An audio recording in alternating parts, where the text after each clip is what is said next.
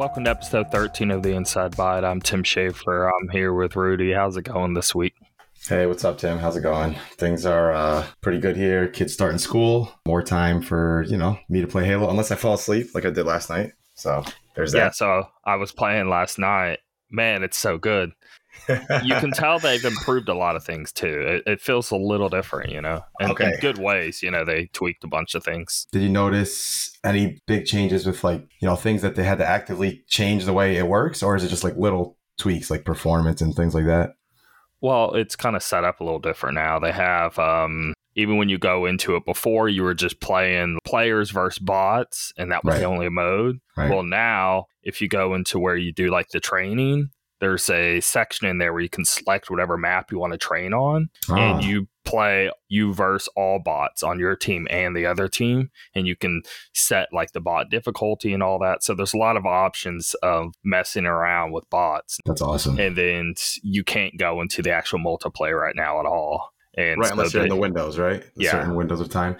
Otherwise, you're just playing with bots. That might be cool for when, I'm thinking back to Halo 3 or something. 4 of us are together. We keep messing up against these certain teams. All right, let's go in here with these 4 bots. Let's practice everyone snipe or something, That might be cool to practice and get better. No, the coolest thing is when the game's actually going, if a player drops out and a bot's able to be put in. Oh, that's good.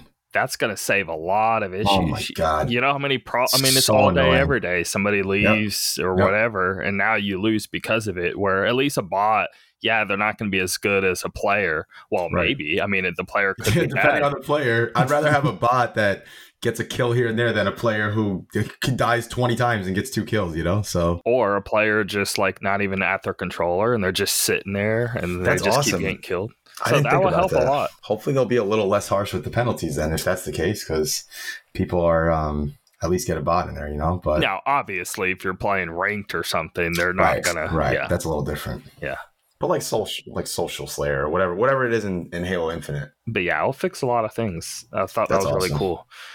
They also showed Big Team Battle, there's videos up, but next weekend we get to actually play it. Yeah, next weekend's Big Team Battle exclusively, or can you kind of pick and choose? I don't know. I was having a ton of fun last night, and then I just been messing around with the bots today and customizing and all of that. I just wished, I get why they have the windows, they want to try things out, but man, I wish they had just a full day of just whatever, so we don't have to worry about coordinating and stuff like that, but we'll definitely be playing after this. So yeah, I wish I could see the other side, what exactly they're doing. So maybe they're opening small windows, and the very moment they disconnect, they're like, okay, this happened with this player, this happened with this player, let's fix this, let's change it.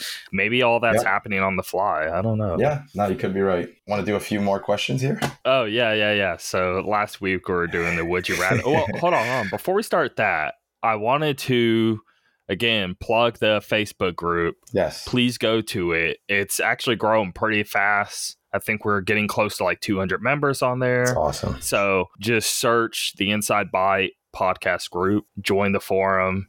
It's been really busy, really fun, really engaging. I've been enjoying it a lot, and definitely would want more members. The more, the better, Yeah. And I'm sure a lot of people who listen to this are probably in the same boat as us, where other people in your family don't really want to talk to you about video games. So this is a perfect place to come talk about that. Trust me, no one will look at you funny if you start posting about your favorite game that you played recently. If you just don't have a Facebook, you can still email us questions, and we'll read them for the show and stuff like that too. What's the email again? The Inside Bite Podcast at gmail.com. So feel free and we'll get some questions going. The Would You Rather. Yeah, I want to do some more of those. I'm glad you brought that up again, because I got a few pretty tough ones here. All right. So let's start off with this one. Would you rather lose your sight or your memories? I'm talking about all your memories. Wow, that's actually really tough. I like this one because I thought it was pretty hard, actually. Because, man, those would both really suck, I guess. Do you just lose your memories once and then anything going forward? How does that work? Or you just constantly forget everything? You wouldn't be able to live. Let's make some extra little parts to this. Let's say you lose all your memories, but you still retain the memories that would allow you to, go about your day. You still know how to use the bathroom and take a shower and eat, right? But you don't have the memories of, me and Tim, we had this great time hanging out, right? Those are all gone. Or your vision is done. I guess vision, because what are you even living for if you can't even remember anything? That's how I feel too. It's too important. But wow, that's That's a good one. Yeah, but man, then I think of the other side. I'm like, I know. So no more, I guess no more video games really, because this just, oh my God, if there's a blind listener right now, it must feel really bad. Like we're debating memories or sight. I know, right? They're probably like, you guys have no idea. Life is worth living, I promise. Yeah, I'm sure it is. But remember, we're talking from a perspective of having it right now. So of course it's a bigger deal to us. But I don't know, man. You could listen to a TV show, you could listen to a game, sure, but I don't know. That'd be rough. You could still read with Braille and things like that, obviously. But yeah, it'd be a lot of audio. I'll tell you that. I guess things are getting better in that aspect, so it wouldn't be as bad as it would have been, 50 years ago or something. I guess that's at least true. But yeah, the memories, man. I don't think I can sacrifice memories. Yeah, think about like all your friends, your family, all the good times. I mean, you wouldn't really know any. Like, how do you even go day to day if, like, I don't know. You don't have memories. Like outside of the normal, your functions, but like, okay, what's important? How do you even nothing would be important to you. But on the other hand, if you didn't have memories, then you wouldn't know that you forgot all of those great things, right? So you just would have a normal life, I guess. It could be pretty hype life if somebody was like, you were under an umbrella that had a ton of money. Right? And they're just constant fun. Just go do. That would be an interesting one. All right. Anyway. You got one more? Yeah, I got one more for you. Cool, How about, would you rather be forced to live the same day over and over again for a full year, or take 3 years off the end of your life entirely? Say that one more time. All right. So either you live the same day over and over again for one full year. So literally this day right now. Okay. A whole year of that, or 3 years are removed from the end of your life. But I wonder, 3 years removed from the end of your life and you don't know when your life was going to end, or do you know? I mean, let's just say you don't know. I mean, either way, it would still be bad. Either way, it still suck. But I think it would be better if you don't know. 3 years at the end of my life. Cut. I'll take that. Are you picking that because, like, what if it was a great day, though, that you were repeating? I mean, you could do it differently every time. How do you... Hold on. How does this work? I don't know. It could be a horrible day and I'm repeating it, right? You're right. Yeah. So, let's say every day you wake up out of bed, and then there are certain things that are happening every day, but you have some input, right? Like, for example, the first day you walk out into the street and there's a car coming down the street, and at the last second you yell at some lady, stop, there's a car coming, and she stops, right? But the next day you might not say anything and she might get hit, right? You're able to affect it in that way, let's say. I don't know, man. I don't know. I wouldn't want to live that way. I wouldn't want to lose 3 years either. Yeah. But, what would be really bad is you agree to, okay, I'll die. I'll take 3 years off. You die the next day. Oh, my God. Oh, that would be terrible. You get a diagnosis. The next day, you have about 3 years left to live. I'm like, oh, shoot. Well, doctor, actually. I'm dying tomorrow. It just reminds me of like those like Groundhog's Day or something like that, where they do it over and over again. But I don't know. I guess it would depend entirely on how the day is, and can you change the day? What are you picking? When I first read this question, I did the same day over and over again. But now that you've said a few things, I'm like, oh man, I don't know. Because what if you started off the first day and it was a horrible day, but could you find some way to maybe change it? I don't know. I guess I don't know the rules of this fake question. Have you seen like Happy Death Day before? No, but I need to. I've heard good things. It's a cool movie, but she dies though, and then she starts again. That's how it goes for her. So like she'll die in her day, I'll start fresh again. But then she eventually finds a way to end it. But it's interesting. I don't know. The idea of having a whole day over and over again for a year though, and it is all bad stuff, man, that would be like a nightmare. A whole year of that would be pretty terrible. Yeah, because that's the issue is like, if I knew it was going to be a good day, right. I got to repeat, sure. But I don't know. It's a 50-50 chance. Yep. I mean, I guess you could change things if you could recall things, but I don't know if you could recall things. It'd be like Memento or something where he's like writing stuff down on his arm, on his skin to remember the next day, Anyway, I thought those two were pretty interesting. There's some dumb ones out there too, though. Like, would you rather... Actually, you know what? Hold on. I got one last one that I thought was interesting. Actually, it was something like, would you rather be able to have everyone know your thoughts or you be able to know everyone else's thoughts, like at any given time. I thought that was an interesting one because I'm like, at first I'm like, oh, I would love to be able to know everyone else's thoughts. Yeah. But then would you really want to know everything people are thinking about you at any given moment? It's like, I feel like it'd drive you crazy after a while. I mean, it would, but you'd be able to get so far in life so quick. That is definitely true. Yes. You would instantly be a billionaire. I mean, it would only take a few days. Like, yeah, that's true. That's true. You could take advantage of any situation so easily. God, people would be amazed. But yeah, Nintendo Direct happened a few days ago, and we just wanted to go over it. We did a video of like the reacts of it, but it's also nice to reflect back on it and give like more thoughts on it instead of just initial right off the bat what we thought in the video, which we were more just watching and yelling. We weren't even really talking too much. We weren't giving too many details. It's more go in like literal order. I mean, do you want to do this? But we just go in literal order of what showed as the show went on. Yeah, we'll go down, give some quick thoughts. That's fine with me. All right, so let's start with Monster Hunter Rise Sunbreak. This is not a standalone DLC. You have to have the base game, correct? Yeah. Okay.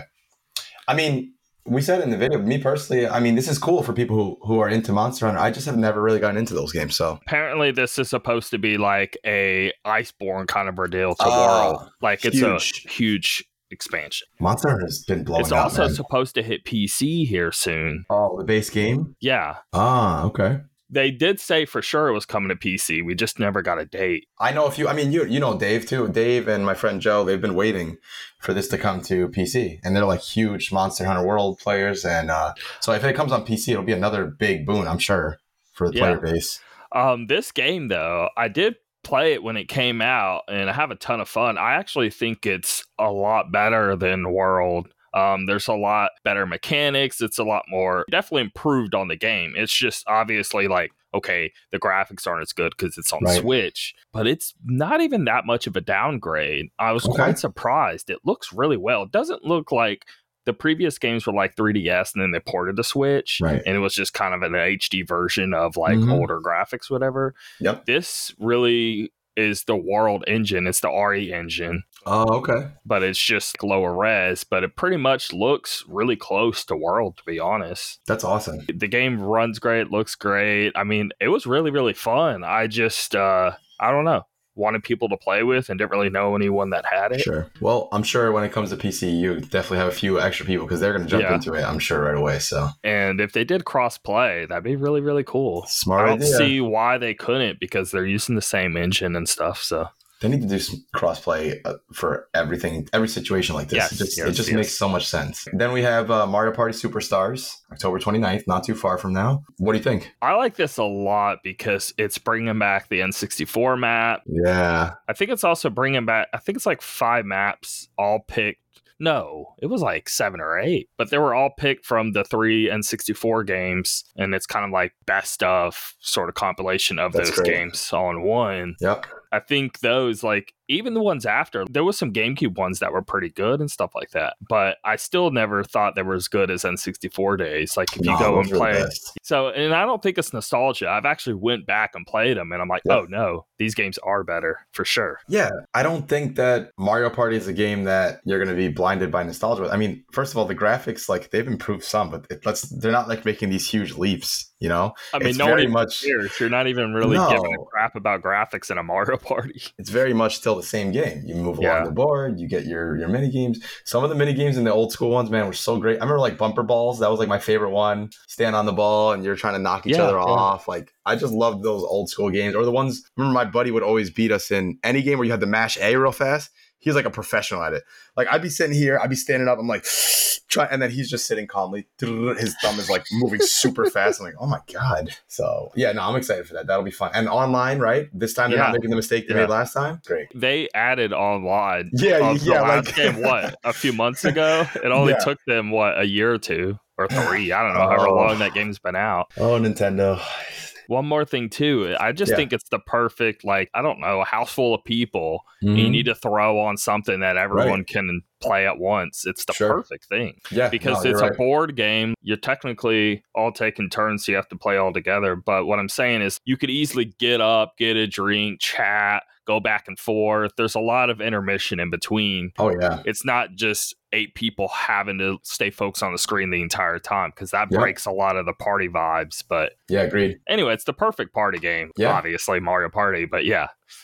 That'll be a good one to pick up. And then hopefully this does well, and then we get another brand new one, which would be awesome. So let's see about that. All right, then we got Voice of Cards, The Isle Dragon Roars. I'll give more thoughts on this later because I've been playing the demo. But as soon as I saw this, I was interested because the music kind of caught my attention. You know, a lot of people don't really pay attention to music in games. For me, it's like, it's a big deal. If I like the music, you already got me interested, you know? And then it looks like it's a sort of card game, but it's more than that. It's like a card RPG and you're moving pieces around and stuff. It looks interesting. So everything is cards, even you moving around as a character is a card.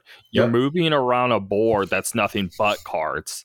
Every object in the game is a card. I didn't notice that till I was like rewatching it, and I was like, wait, it's all cards. The whole game, every piece, everything is a card. So the cards would be like flipped down, and then you're traversing, and then it'll flip up, and it'll be a town. Like towns are cards. Mm-hmm.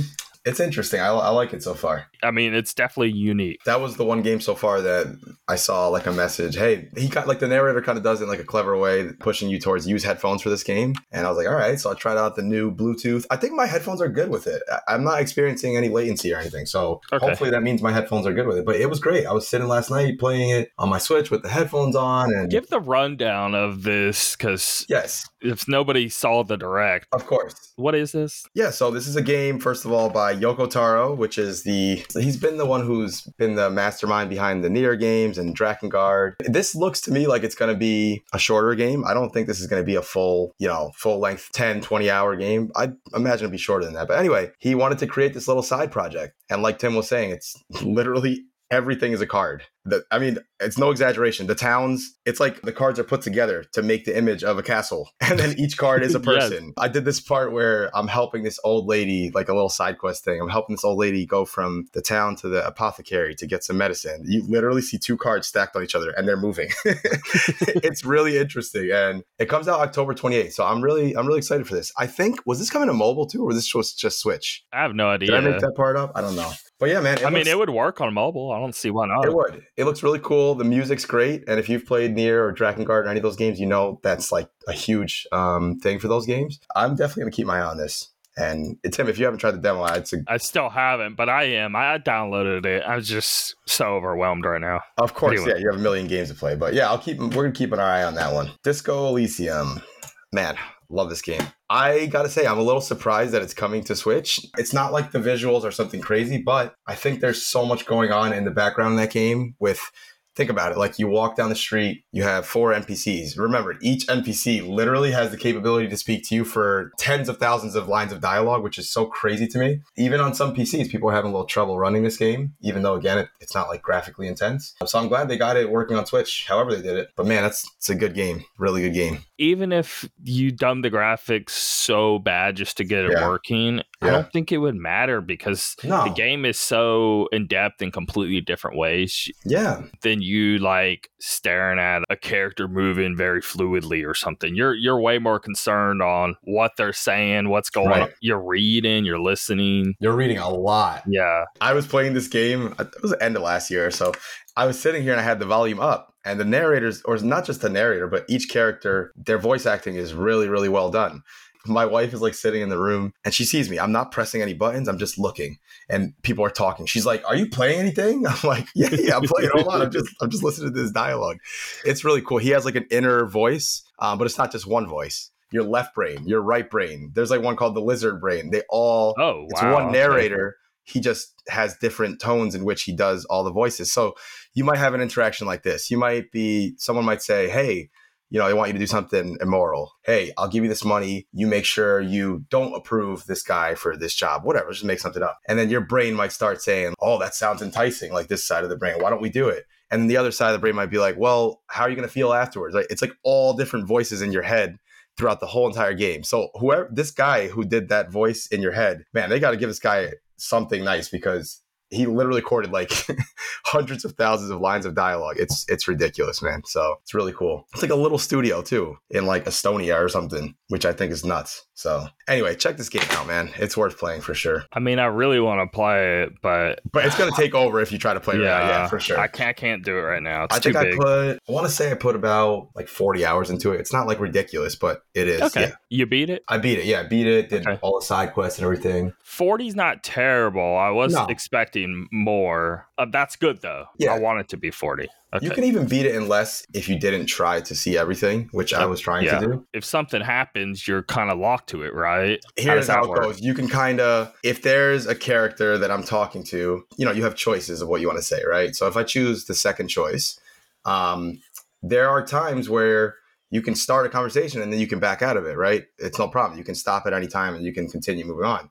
But other times, though, you'll say something, you'll lock another choice now, right? There's like dice rolls. Think like Dungeons and Dragons and games like that. Yeah. The game is all based on dice rolls. So me going up to you and I have a low whatever particular stat and I'm trying to convince you of something, it might say you need a high roll for it to actually work. Okay. And you could still get it. It could say you only have a 7% chance of Tim agreeing with you on this, but you can like save scum if you want. You can keep trying over and over. Yeah. I was trying to avoid doing that. The smart thing about this game is there are things that when you fail, like it's worth failing sometimes. You do karaoke, for example, and you fail, and it's the funniest thing I've seen in my entire life. And I almost missed that because I was so set on passing the dice roll, you know? Yeah. So that game is it's really cool. Multiple playthroughs or even just trying save, get it, and then go the other way. It's a really awesome game, man. So, I mean, I said it already, but this game got tons, amazing critical reception from users, from the press, all of that. So it's really cool that Switch is getting such a high profile game.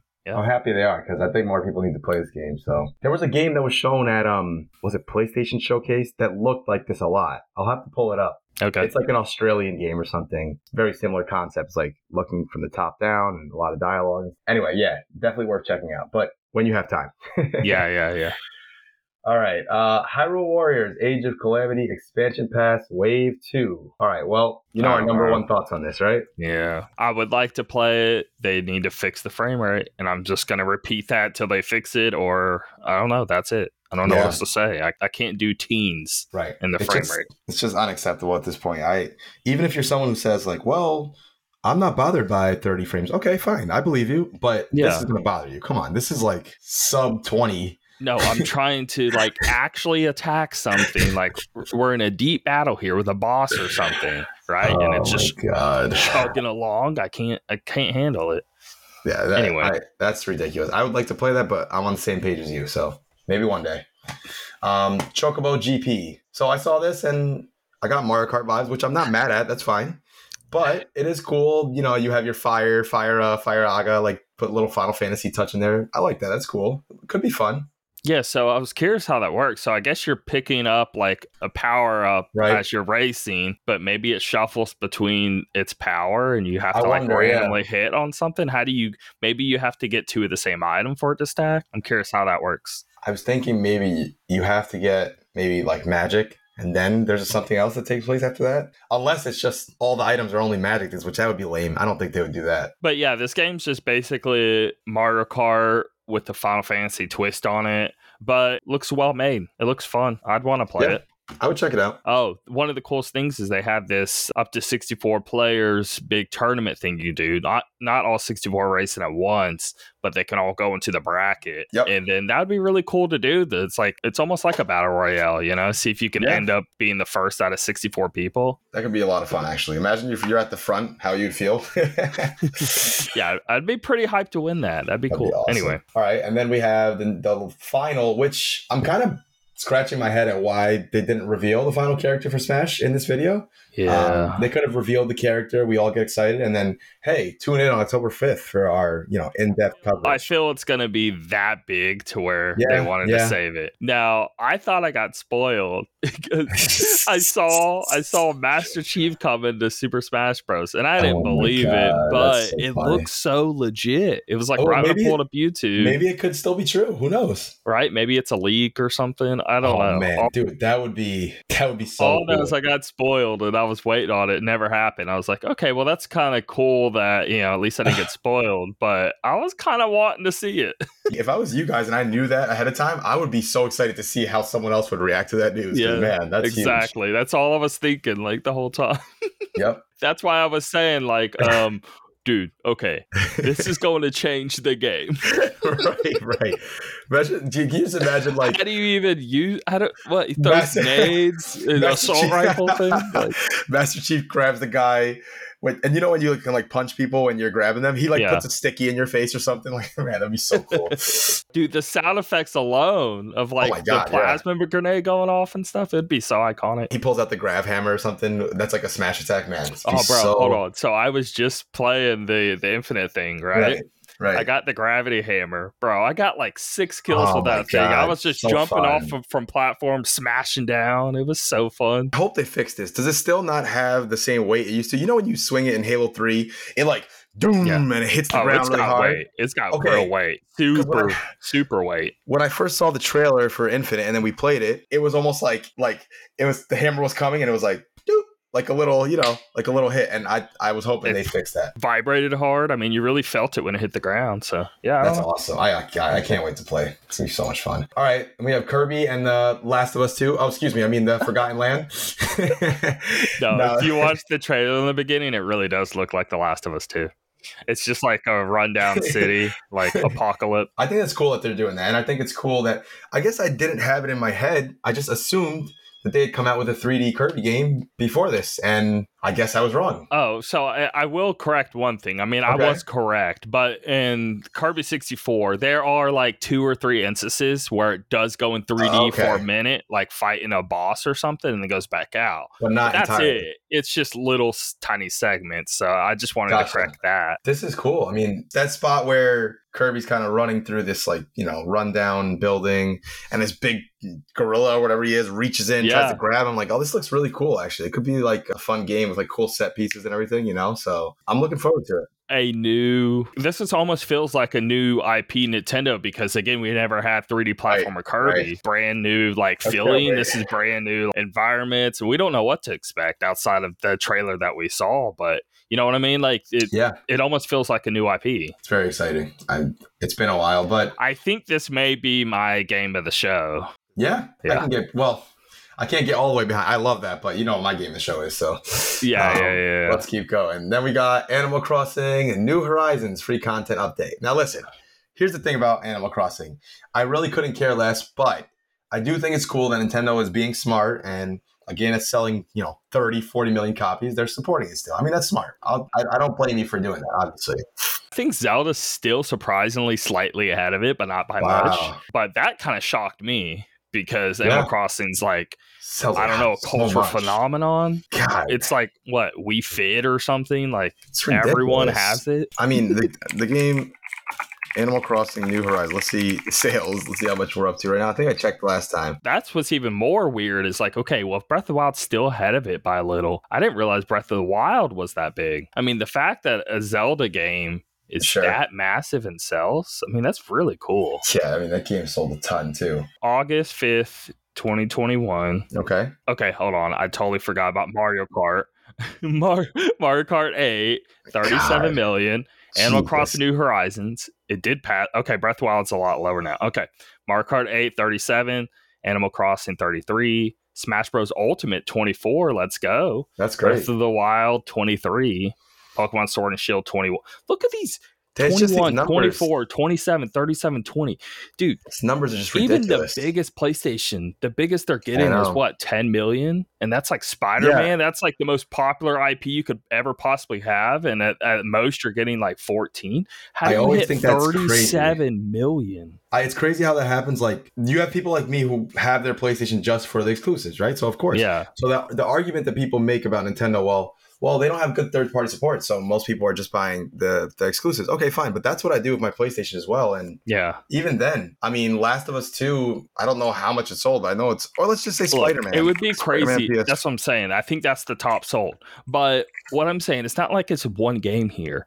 This is like a bunch. 10 games above 10 million. That's Spider-Man, unheard of on any system. Spider-Man has sold over 20 million. That's to be expected. It's Spider-Man, right? Let's try like Last of Us Part 2. Did they put sales out for that? There is 6 games that sold more than Spider-Man on Nintendo. It's ridiculous. 6 games. And Spider-Man, again, that's the most popular superhero that exists, right? It's just nuts. It's nuts. Those numbers are just unheard of. Anyway, moving on, but that's wild. That's wild. Then we got Mario Golf Super Rush, second free content update.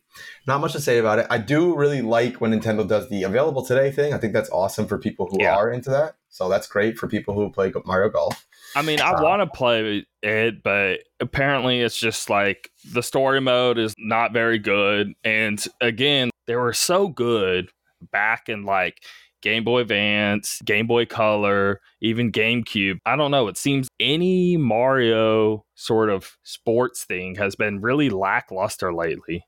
I don't get why. How are these games from 15 years ago more in depth? I don't get it. Yeah, you're right. It seems like they've cut back. You know, like Mario Tennis, I felt that way about with the story mode as well. Yeah. I was like kind of expecting a little more. Exactly. Disney Magical World 2 Enchanted Edition. I don't really have much to say about this. I don't know. That's great. There's kids that play on Switch. Just let them have it. I don't know what to say. That's a good idea. Maybe I'll show it to my son and see if he's interested. Because if it's cheap, maybe I'll just throw it on there for him. He's been every day. He's like, Dad, I want Wario game. I'm like, all right, well, I've been spending too much money on games. Why don't you play the demo for now? He plays the demo like every day. I'm like, okay, I gotta eventually get that game for this kid. All right, and then we have Star Wars Knights of the Old Republic, which I thought this is interesting. This is cool. I know it's the old version, but again, I've heard nothing but amazing things about this. This is like a blind spot in my gaming career, let's say. I mean, really think about it. So here's the best pitch I can give. Mass Effect, right? They're really, really good about giving lore that actually makes you care. Yep. Like, it's not just reading some logs but you don't really care. Like, you actually are reading these logs, leaning forward, 1 a.m. super woke and just so excited to just read. Yeah, just because I don't know, it's such interesting. The worlds are so crazy cool, and I mean, it really has the vibe of this, but in its Star Wars on top of it, the amount, and this is real Star Wars lore, right? I mean, they're actually building they're doing a New Republic right now, and it's based off of this Old Republic. It is, and it's not some weird side small little thing in Star Wars. This is almost like the base of Star Wars. Everything builds upon the Old Republic. It's like the beginnings of Star Wars. So it gives so much important information based on this game. It's really important and it's really cool, really deep. The problem is, like, I think the gameplay is good. It was original Xbox. So think like PS2, Xbox days of, it's 3D graphics, but everything's like very barren. Like, you couldn't feel it much. Like, it's not much grass, not much objects throughout the city.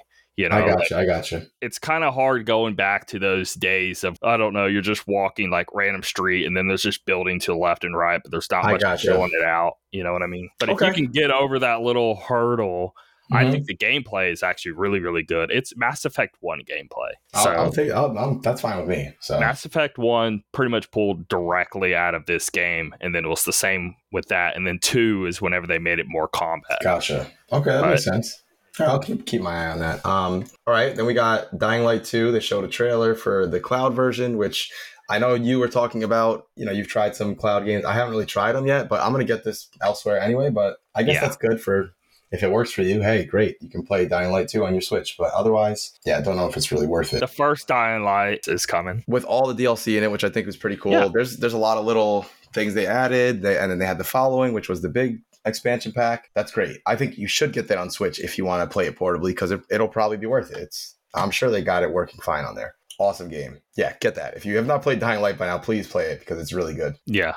All right. And then we got Triangle Strategy, which again, I think it's really funny that they did the same thing they did with Octopath Traveler, like Project Octopath Traveler and then Project Triangle Strategy. And then just drop the project off. Here's the name. So anytime you see project in a Nintendo title, just know that's going to be the name. This game looks really cool. It reminds me of Tactics a little bit. It reminds me of Octopath Traveler with the way it looks. And put those two things together and I'm sold. So I'm assuming you're in on this too? Yeah, I mean, I love strategy games. It's like Final Fantasy Tactics. It's like, I almost said Breath of Fire, Fire Emblem. Oh, yeah. Yep. It's in that vein. But, I mean, it's so pretty. It's beautiful. I love this engine they use. I know. Like you were saying, man, give me Final Fantasy VI in this engine. God, that would be... Oh, now what is super hype, and I've never played it, they're doing that Dragon Quest 3, I want to say.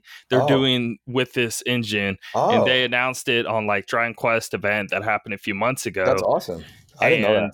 I can't remember if it's Dragon Quest 2 or 3, but it's one of the older ones. I never played it, and it would be really neat to play like a classic JRPG that was super big in this style. So that does exist. I mean, it's not Final Fantasy, but it's Dragon Quest. I have to give that a try then, because I want to at least get a feeling of what that would be like, you know? You need to see, I mean, you should pull it up right now. Hold on. I'm going to throw this on the screen right now. I can check real quick.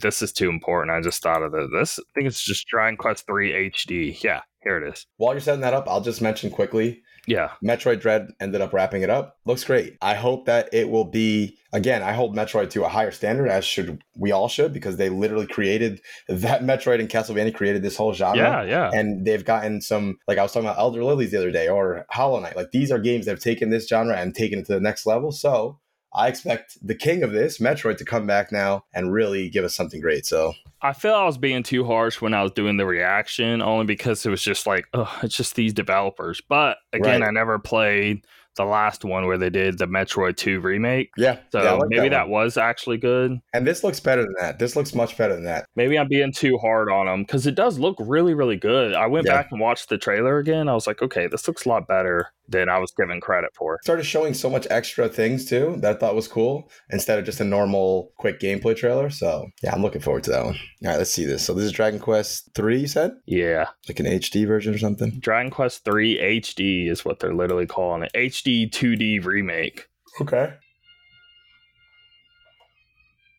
That's the original, huh? Yeah, Dragon Quest is another blind spot. I haven't played these games at all, really. Whoa. Wow. Doesn't that look so cool? Jesus, that looks really, really great. Oh my God, that looks so good.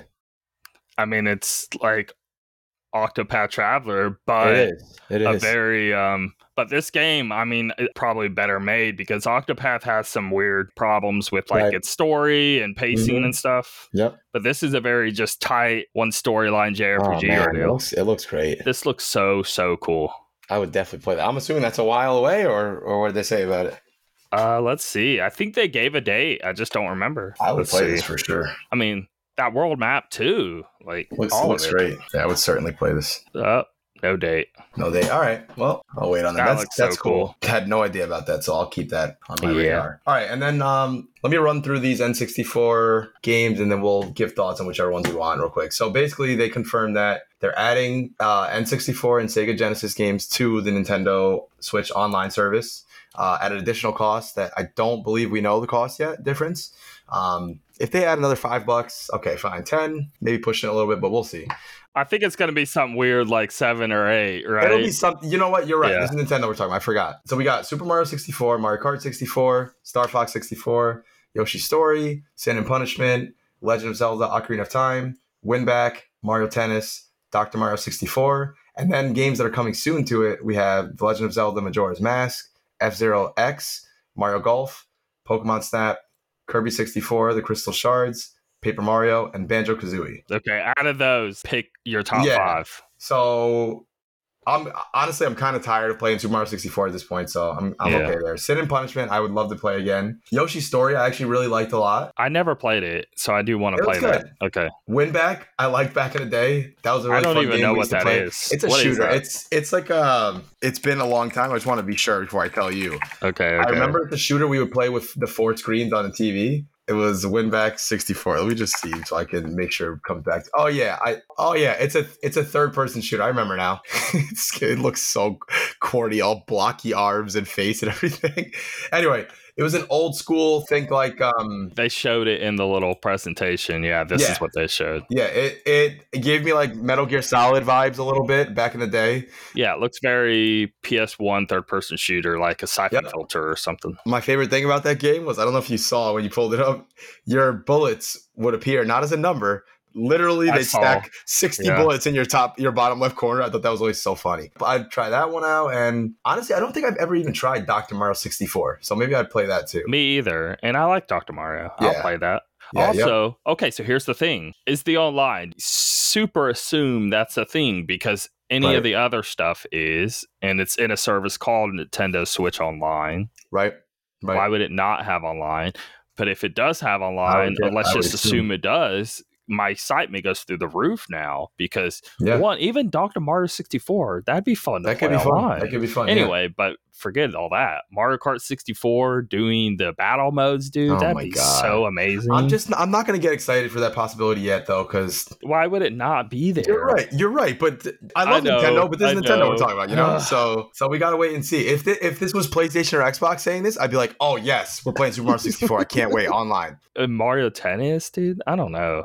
It would be so fun. Even Sin is Punishment, I think that's 2-player. We could run through the game is so fun. What I would say, Majora's Mask is my second favorite Zelda of all time. That game. So good. I'll play through it again. Whatever. I've played through it probably 5 or 6 times. I'd play through it again. It's a great game. My problem is the 3DS version is such a huge upgrade. It's a way better game. It's hard to I guess I should just play it on my 3DS and not. And F-Zero X is really good for coming soon. I never played it, but I played GX a ton, and I love GX. Is really good too. Yeah, X, I got so good at it. I was like, I had the maps memorized perfectly. I would like go into the healing area, then dodge this, and then I played it so much. I was getting really good at it. So I'd probably play that again. Paper Mario, classic. Haven't played that in years. Over a decade. Honestly, out of all these games, if I just had to tell one game to somebody to play that I think held up above the rest, it would be Paper Mario. Yeah, it's so good. The rest of these are sort of like jank, old 3D, when it was starting, all of that. Paper Mario is like clean. It's still beautiful. To this day, it's like, I don't know. I think that would be the one. Agreed. And how about so for Sega Genesis, for example, now, and that's late October we're getting, we have Sonic 2, Streets of Rage 2, Echo the Dolphin, Castlevania Bloodlines. Huge shout out. I'm telling you, that's one of the best Castlevania games. It's very good. It was the only one on Sega, but it's crazy good. And it's weird because everything else was Nintendo, then went to PlayStation, blah, blah, blah. Sega never really got Castlevania again, but this one just happened to be like a huge gem, and it was like a one and done ordeal. Oh, gotcha. So not many people even. I thought it was just going to be trash because I'm like, Sega with Castlevania. It ends up being one of the better ones. Anyway, I've never played that one. I'll have to keep an eye on that then. Then we have Contra Hardcore, Dr. Robotnik's Mean Bean Machine, Golden Axe. I give a shout out to that one. I can't tell you how many hours my brother and I would spend playing Golden Axe. We love. Oh man, I just love that game so much. It was so good. Actually, little random fact: they came out with the prototype of Golden Axe 2 that they were going to release, and they never did. It came out with it on Steam. Yeah, a few months ago. That was really cool. I downloaded it, I added it to my library. Never tried it out. Me too, because I think they removed it where you couldn't add it after a certain date, so I did end up snagging it up. And they even tried to do like a 3D Golden Axe, but apparently it wasn't very good. It was called like Beastmaster or something like that. I wish they would bring back Golden Axe today and like do like a 2.5D, like Streets of Rage 4 was. Yeah. Like that? Oh, man, that'd be... Honestly, perfect. I'd rather play Golden Axe than Streets of Rage. Same. Yeah. Golden Axe had the cool music. I remember you had like the generic female warrior, the Xena looking girl. Then you had the Hercules looking guy. Yeah. You had the little dwarf. But you could jump on the dragons and breathe the fire with them. Oh, man, it's so good. Gunstar Heroes, Musha. Great game. I don't know. There's a lot of big picks in this. Now looking at this is like... This is probably better than the Nintendo top tier. Yeah. This is top tier Sega right here. This is really good stuff. Phantasy Star 4, Rystar. I remember Rystar. Shining Force, Shinobi 3, Return of the Ninja Master, and Strider. I remember Strider as well back in the day. Shinobi 3 and Strider is top. This is a good list. Yeah. Yeah. If you're not interested in this for the N64, I'd say go for it for Sega. So this is pretty wild. Now I'm looking at this list. I'm sitting there thinking, who's picking these games? Because this isn't Sega picking these games. Because I'm telling you right now, Sega always picks like, okay, there's some good ones up in the mix. Right. This is the best Sega games you could possibly pick. And I'm sitting there like, Musha's amazing. All of these are like, someone really knows their history, and it's a huge gaming nerd just picking the best Sega games they could pick. Yeah. This really is that type of list. It's crazy. Oh, agreed. Yeah, whoever picked this knows their Sega history. Yeah, that's what I'm saying. Like, I don't think this is a Nintendo or Sega employee.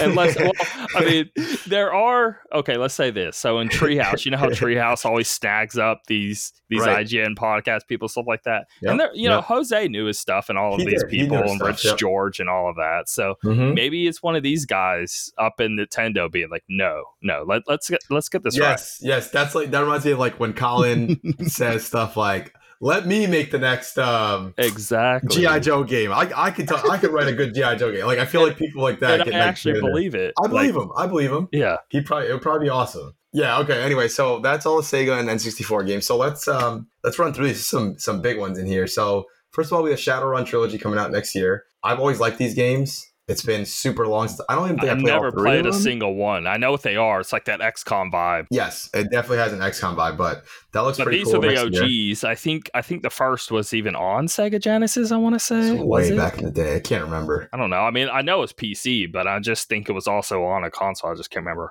Now, I weirdly played the shooter Shadowrun. That was on 360 and PC. Yes, I remember that too. That was the very first game where it was cross-play between PC and Xbox. So cool, man. Imagine them doing it back in the day and still to today. We don't have everyone doing that. It's crazy. Then we have Castlevania Advanced Collection, which I know you grabbed that. I'm on the fence, not because I think it's worth it or not worth it, just because I'm swamped with games. No, I know. It's just, this is so important to me. I mean, like, Castlevania is huge for me. It's one of my favorite series ever. And I'm like at the point whenever it first got rumored, it took some of the excitement away. I would have freaked out if the rumors weren't even a thing or whatever. So we were kind of expecting it coming. But all I know is when I first saw the rumors, it was kind of hard to be super excited because you're questioning if it's real or not. Right. But if I would have saw it straight from the jump there, I'm telling you, I think I would have cried. I think I would have cried on the street. Yeah, it's a big deal, man. I remember. These games are incredible. I don't know. I was playing it like last 2 days. I just keep popping it on just intermittently, and I'm just like, God, I have to stop because I'm telling you, I'll just play till I fall asleep. I think it could be 8 a.m. and I'll play till it's 2 a.m. the next day. I think I need to just pull the trigger because these games are games, like you said, I could easily, we're watching the TV show. I'm waiting for my daughter for something. That's how I'm treating it, yeah. You know? Because you can save at any point. You can rewind at any point. It's so accessible to drop in, drop out. It's awesome, man. I remember Aria of Sorrow. That game was something else, man. So to play the other two would be pretty cool because I've never gotten a chance to play both of the other two. I know that old school one. The second one, so Aria Sorrow is the third. Right. Circle of Moon's really good. The second one, they're all good. The second one has weird graphical things. So when Circle of the Moon came out, that's when the backlight wasn't a thing on Game Boy Advance. And that game had a lot of problems because of that, because you could hardly see it. And it was dark theme on top of it. So with the second game, there still wasn't a backlight. So they tried to compensate for it. So they added a ton of color and brighter and all of this. But when the third game came out, that's when SP was out at that point. So they were able to find that middle ground again without having to over exaggerate the colors. I see. Okay. But it's just a color thing. All three games still play amazing. But just like when you play the second game, why does it look so weird? That's why. Right. Okay. I'll keep that in mind. Then we have ActRaiser Renaissance. It's a remake of ActRaiser, which I've never played ActRaiser. I've just always heard people rave about this game. So I definitely am interested in that. Have you given this a shot a little bit? This is bigger than anyone seems to want to give, but thankfully, I was listening to Last Dance podcast and Sacred Symbols, and Colin was just ranting and raving about it. Apparently, this was his favorite game when he was a kid. That's awesome. He was like, "I'm dropping everything. I'm sorry. I was playing Kena. I was gonna platinum it. I'm doing this and that. I'm dropping it all. This is Castlevania Advanced Collection and this." He's like, I'm just dropping all and playing these two games. Forget what I was doing. That's awesome, man. I know he's a huge Castlevania guy, and I know he's always talked about ActRaiser. So for him, this is like Christmas. Yeah, this is better than this is dreams came true. This is Final Fantasy VII sort of ordeal for him, you know. And to get both of those games for $50 probably, I assume, for all those games, and available today, both of them. That's amazing, man. He was probably so freaking hyped. Why couldn't this have dropped in August or something, or July? I would have been all over this. Yeah, it's dropping right where so many other games are dropping too. I'll get to it though. He's dropping Tails for it, dude, and he's a huge Tails and he's guy. A big Tails guy. And I know how when he starts wanting the platinum games, I know that he gets super focused. So yeah, that's kind of funny. But that's I didn't think about that. Wow, I got very similar taste, at least there in that section, because same thing with me. I'm a huge Tails guy, but I'm I'm playing this over it. Sorry. I mean, this is my bread and butter. That's what I keep doing. I keep dropping one game for another that has my attention at that moment. But we'll get through all these games by the end of the year somehow. I'm enjoying my life. It's cool. That's it, man. All right, then we have Deltarune chapters 1 and 2. I know chapter 1's been available, but 2 is available as well now, so you have both. I played Undertale. It was all right. I feel like I missed. You ever finish a game, you're like, man, I wish I liked it as much as everyone else. That's how I felt with Undertale. It was fine. You're supposed to replay it with some new knowledge or something. Right. There's some little clever things in the game. But Deltarune, I don't know. I assume this is just more Undertale. It's a new thing, obviously, but made by the same guy. So I'm sure people are excited about that. That's cool. I only played it for, I don't know, maybe an hour or two of Undertale. And I was like, okay, it kind of looks like Earthbound, but not as good. Right. I love Earthbound. See, that's the thing. Yeah. Yeah. All right. And then we have Hot Wheels Unleashed coming out the end of this month. Looks cool. Probably not something I'll buy, but it looks fun. I mean, there's too many big games right now. Right. But this did look cool. And you have kind of custom tracks and I don't know, it looked really fun. Yep, that looks cool. And then Surviving the Aftermath. I don't even remember what this was. Do you? It looked like a sort of strategy game. I could be wrong, though. Let me see. So we have some images here. Okay. That's what I get from these images. It looks like, think like Command and Conquer, Halo Wars, right? You're looking at it like a god view, And I do remember that. A toolbar at the bottom, and you're building here, and you're at, that kind of game. That's what it looks like to me, at least. It looks like a fine game. Maybe it's a big hit on Steam, and we just don't know about it. Could be. I do Sometimes like the look of it. It looks like a post-apocalyptic rundown kind of thing. So because there's not 5 billion. Right. Not enough of those. All right. Then we got Shin Megami Tensei 5. Yeah, this is huge. I November have not played 11th. these games, but people are talking a lot about them. I might jump in because I don't think I have to play the other ones anyway. Depending on how I'm doing with games. I have 4. I played 4. It is one of the better 3DS games. If I was to do a top 10 3DS, it'd be in there. Okay. It's incredibly well done. Just know it's hard.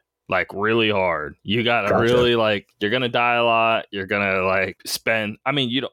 How do I put this? You don't have to grind.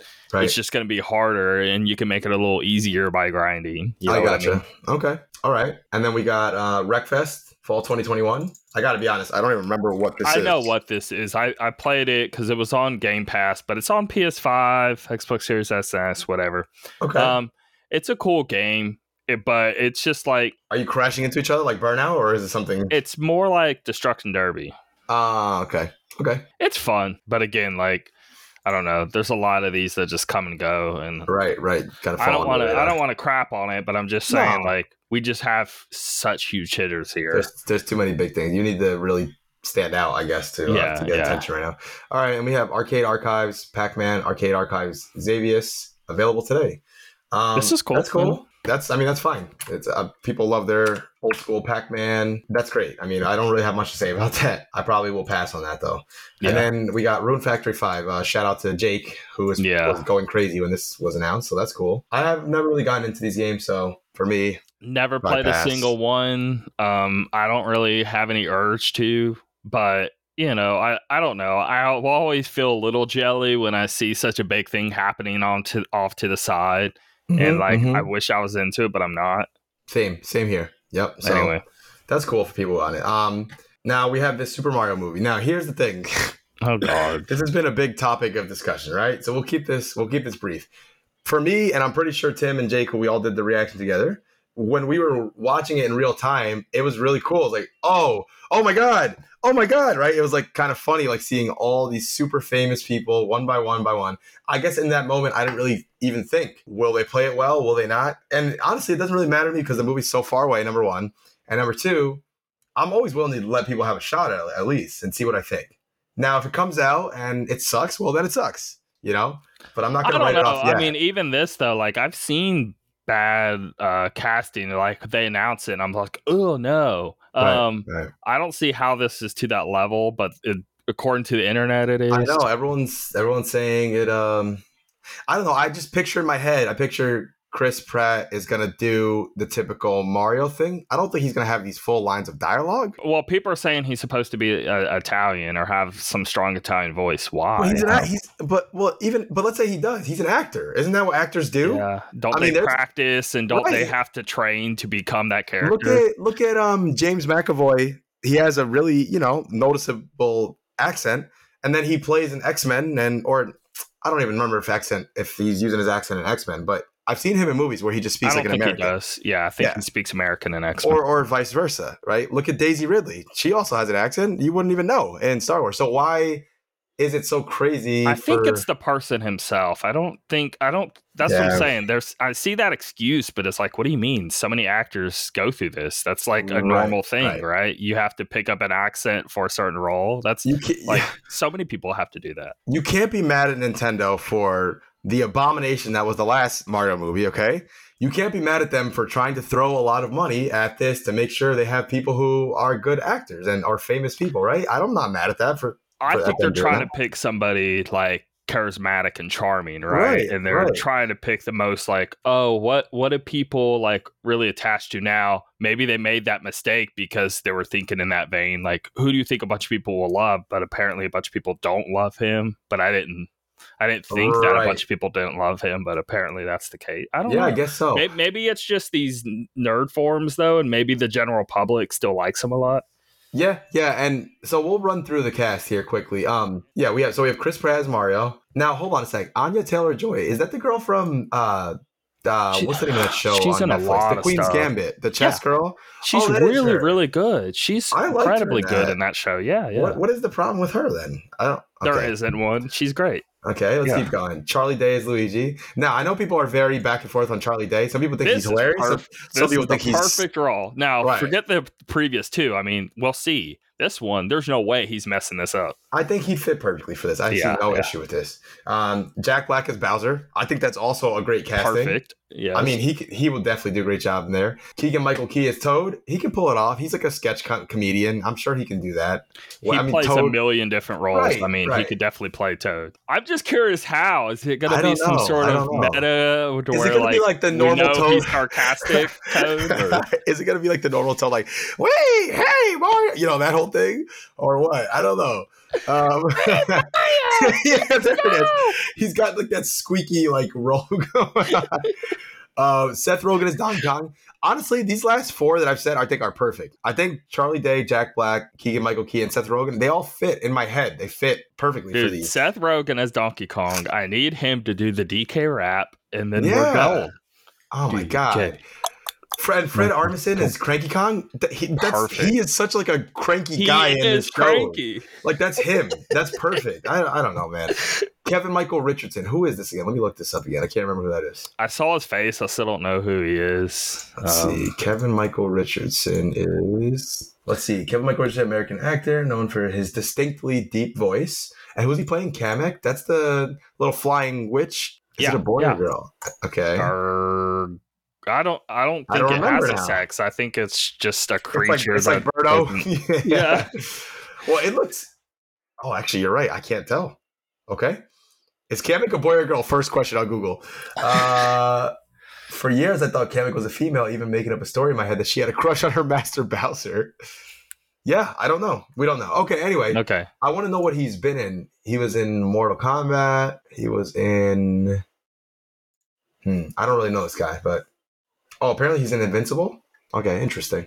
Oh, weird. Okay. All right. Anyway, he's the Mauler twins, the two blue twins. That's the same that he plays. Oh. I could see his. Okay, I get it now. That's it though. I see him in a few other things here and there. But yeah, okay, that's fine. I don't really have an opinion on him because I don't really know him that well. Yeah. Sebastian, this next guy either, I don't know. Maniscalco? Spike? Spike is that big oaf-looking guy with the spikes on his all over. He is an American stand-up comedian and actor. Don't know this guy. All right, I won't spend too much time on that. And then surprise cameos from Charles Martinet. Now, I thought this was interesting, though. Why not just what does that let him mean? Do the voice? No, I'm going big brain here, and I'm thinking there's going to be some like new Mario, OG Mario kind of thing going on, and he's going to be like OG Mario that just doesn't actually really talk, and just goes, "It's me," and then you have Chris Pratt as like current Mario actually talking with the rest of them. Maybe they do some like time traveling ordeal or something, or some alternate universe thing, or gotcha. I don't know. All right, well, because what else would it be? I mean, I have no clue. It's not a movie where he's going to visually appear himself, unless they do like this whole Space Jam thing with like real people and cartoon animation. Oh yeah, maybe he's like the real person inside of it. Yeah, but anyway, I'm curious to see what happens with this movie. I'm not writing it off like a lot of other people are, so we'll see. No, I'm incredibly hyped. Yeah, I'm excited. I mean, first of all, cast aside the fact that we're getting a Mario movie made by Minions are dumb or whatever, but I'm just saying like Sing was a good movie. I like that one. The animation studio is definitely like very, very, very good at what they do. And the fact that they're doing a Mario movie, I mean, that's really cool. Even if I go and I'm like, it was okay, I'm sure the kids will love this movie no matter what. So at least that you got something. I'd rather it exist than not. Like, I'm not mad that it exists at all. So we'll keep our eye on that. And then to wrap up the before we do this, we have Splatoon 3. It looks cool. I'll probably play it. I liked 1 and 2. I didn't go. I know some people put like 500 hours into 1 and 2. They were totally obsessed with it. I didn't get to that point. I think it's my most played Switch game. Splatoon 2. I put probably 300 hours in. I played a lot of it. I play with my kid all the time, and he loves it too. What we'll do is we'll just die and pass the controller, or unless I'm playing ranked. I think it's so good, and I just don't. The people who aren't into it, I just think they need to like play with someone who's actually good.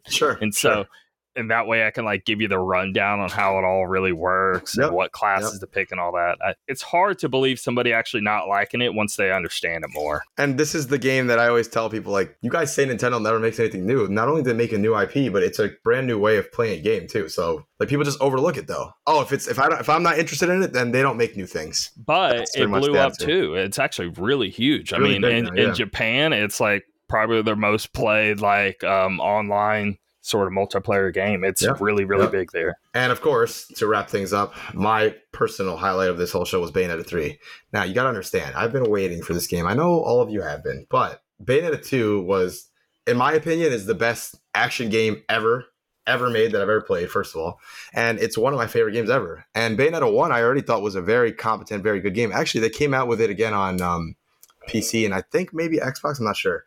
They re-released it with updated visuals and frame rate and all that. The first one's on all platforms, okay? Right. Did they update it on all of them? Yeah.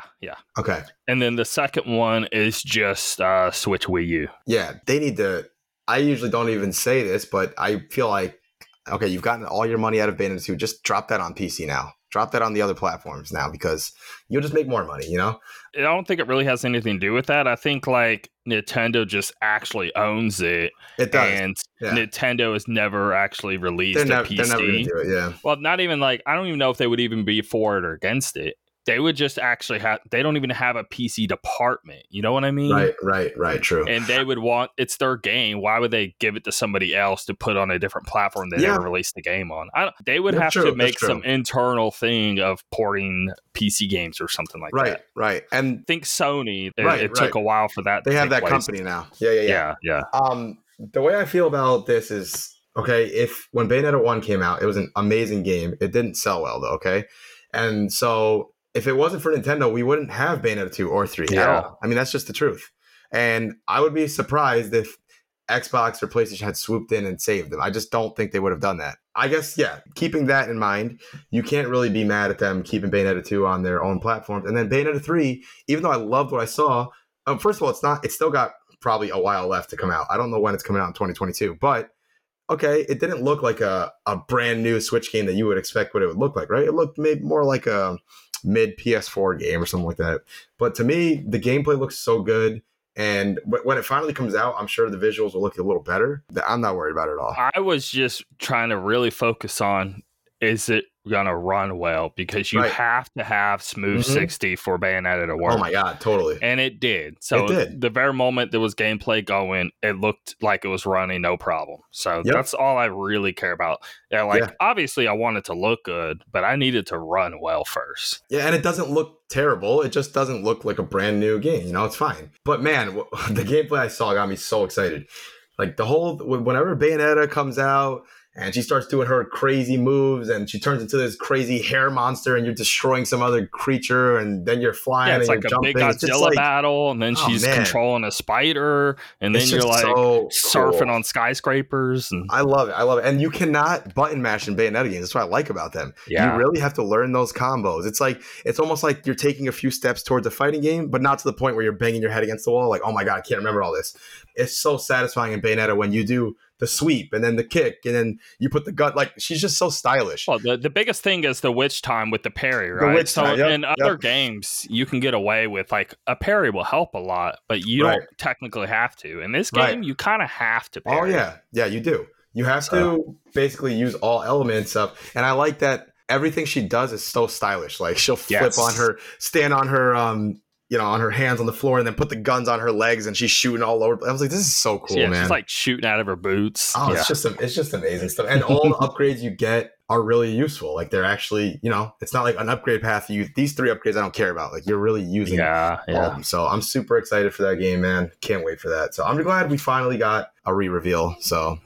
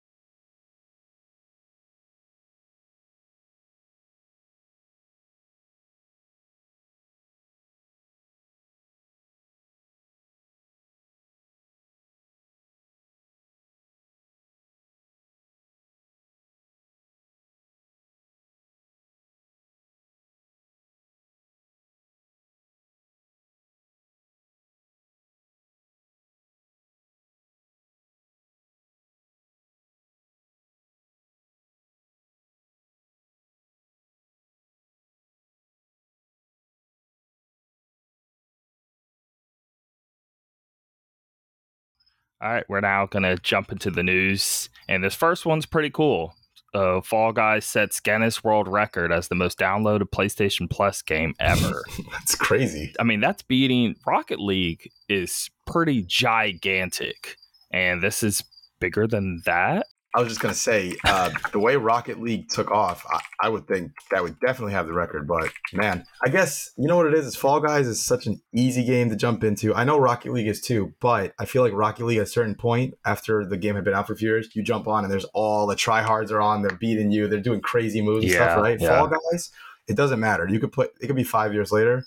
You still have a shot because it's such a silly, easy game to play, No, that's a great point because even for me, like it turns me off if I go and play Rocket League. Yep. And it has to be for so many people now. So, yeah, it's a very good point. Anyone, no matter how good or bad you are at Fall Guys, you still want to play. It's kind of like Mario Kart, but to a lesser extent. Like, it's very easy to just jump in. But, Mario Kart, you start getting that level where people start getting actually really good. The fact that you can be even more accessible to Mario Kart, it's pretty wild. So fun, man. Maybe that's all it is. It's just the most accessible little game they put on there. And it pops out like it catches attention, just look at it, it's so freaking silly. Next up, Life is Strange Remastered Collection hits on February 1st, 2022. It comes with the original game, then the Before the Storm. Yeah. No two, just those two. I am going to play that because I never played, I played the first episode of Before the Storm, but I didn't finish it. So I can go back and finish it through that. And it's remastered, hopefully it's better. I mean, you would assume so. I would think they would take their new progress they've made with the newer games and maybe apply it on this. That would be nice. What are you doing? You beat both. You're done with it. There's no reason for you to play it again. Yeah. For me right now, like there are a few little things that I forgot, like this DLC that's coming out for True Colors. It goes back to this game a little bit. And I forgot a little bit of details, but nothing that requires me to replay it anytime soon. Maybe down the line, But for now, okay. I think it's a great package if you haven't played these games, though. That's perfect for you. So yeah. All right. Next up, Marvel's Guardians of the Galaxy getting overwhelmingly positive feedback due to the last preview event from different press. I saw Game Informer. I saw an Easy Allies. Yep. But whenever I just Google it and I just see all of them all saying positive stuff. But those two actually dug deeper and read them and watched them and stuff. And they were saying really positive things. Like some of them were like, man, there's a lot going on here, but maybe it could be game of the year. So It's hitting talks like that because it's way more in depth than what they thought. They're saying they're going to like completely different planets. They're really fleshed out. Like it really feels like a really big epic RPG. So I wouldn't have expected that based on what I saw. Not that it looked bad. I just didn't expect it to get that good of praise, but that's awesome news. I mean, I'm getting the game, so yeah, same all here in on that one. Next up, Neo: The World Ends With You is releasing a PC on Epic Games Store September 28th, which it's the 26th of recording, so here real soon. There was a whole interview with the creators. It sold less than 20,000 copies in its first week, and I think it's only at 40 or 50,000 even right now as we speak. So it sold crazy low. So they're obviously just trying to push it on a platform to try to get more sales because the game is not bad. I mean, it got good reviews. The people that did play it loved it, but I mean, it clearly barely sold, so there's not much talk about it. I think people just don't know about this game, really. I mean, the DS game was already niche, but it was like a cult classic. But again, like cult classic, not many people have even played that, and you have to play that to play this. And it's too bad, man. Seems like it's a good game that's going to sell nothing. I played the original. I don't think I finished it. I got really far. I don't remember anything on it, though. So I'm going to watch a recap and just play this new one. There you go. I eventually want to play both, but who knows when that's going to happen. The fact it's coming to PC, I thought was cool because you were mentioning that whenever initially bringing it up. And you were like, let's see if it's on PC because we play Steam Deck and all that. And it wasn't. And you're like, man, that's a really missed opportunity. Well, they addressed it. So. Yeah, I'm glad they probably listened to our episode. That's what it was. That's exactly what it was. Thank you, Square Enix, for listening to us. Now remake Final Fantasy VI now, like the Dragon Quest remaster. Exactly. Okay, we'll see that next week. Okay, God, that would be epic. Mega Man's Rush is becoming available on Monster Hunter Rise on September 24th, which was 2 days ago of recording. I did look a video of this. I thought I added a little trailer thing in the notes here, but I guess I didn't. But you really should see video of this. It looks really legit and professional. And that is really cool. He's got all the Rush moves where, like, okay, now you ride on him and he now flies with the rockets and everything. It isn't just some skin of the dog. It's like Smash Bros. The way they do it, where they really, I gotcha. That's awesome. I love how Monster Hunter does stuff like this all the time, always crossing over with other. Yeah, they're really good about it.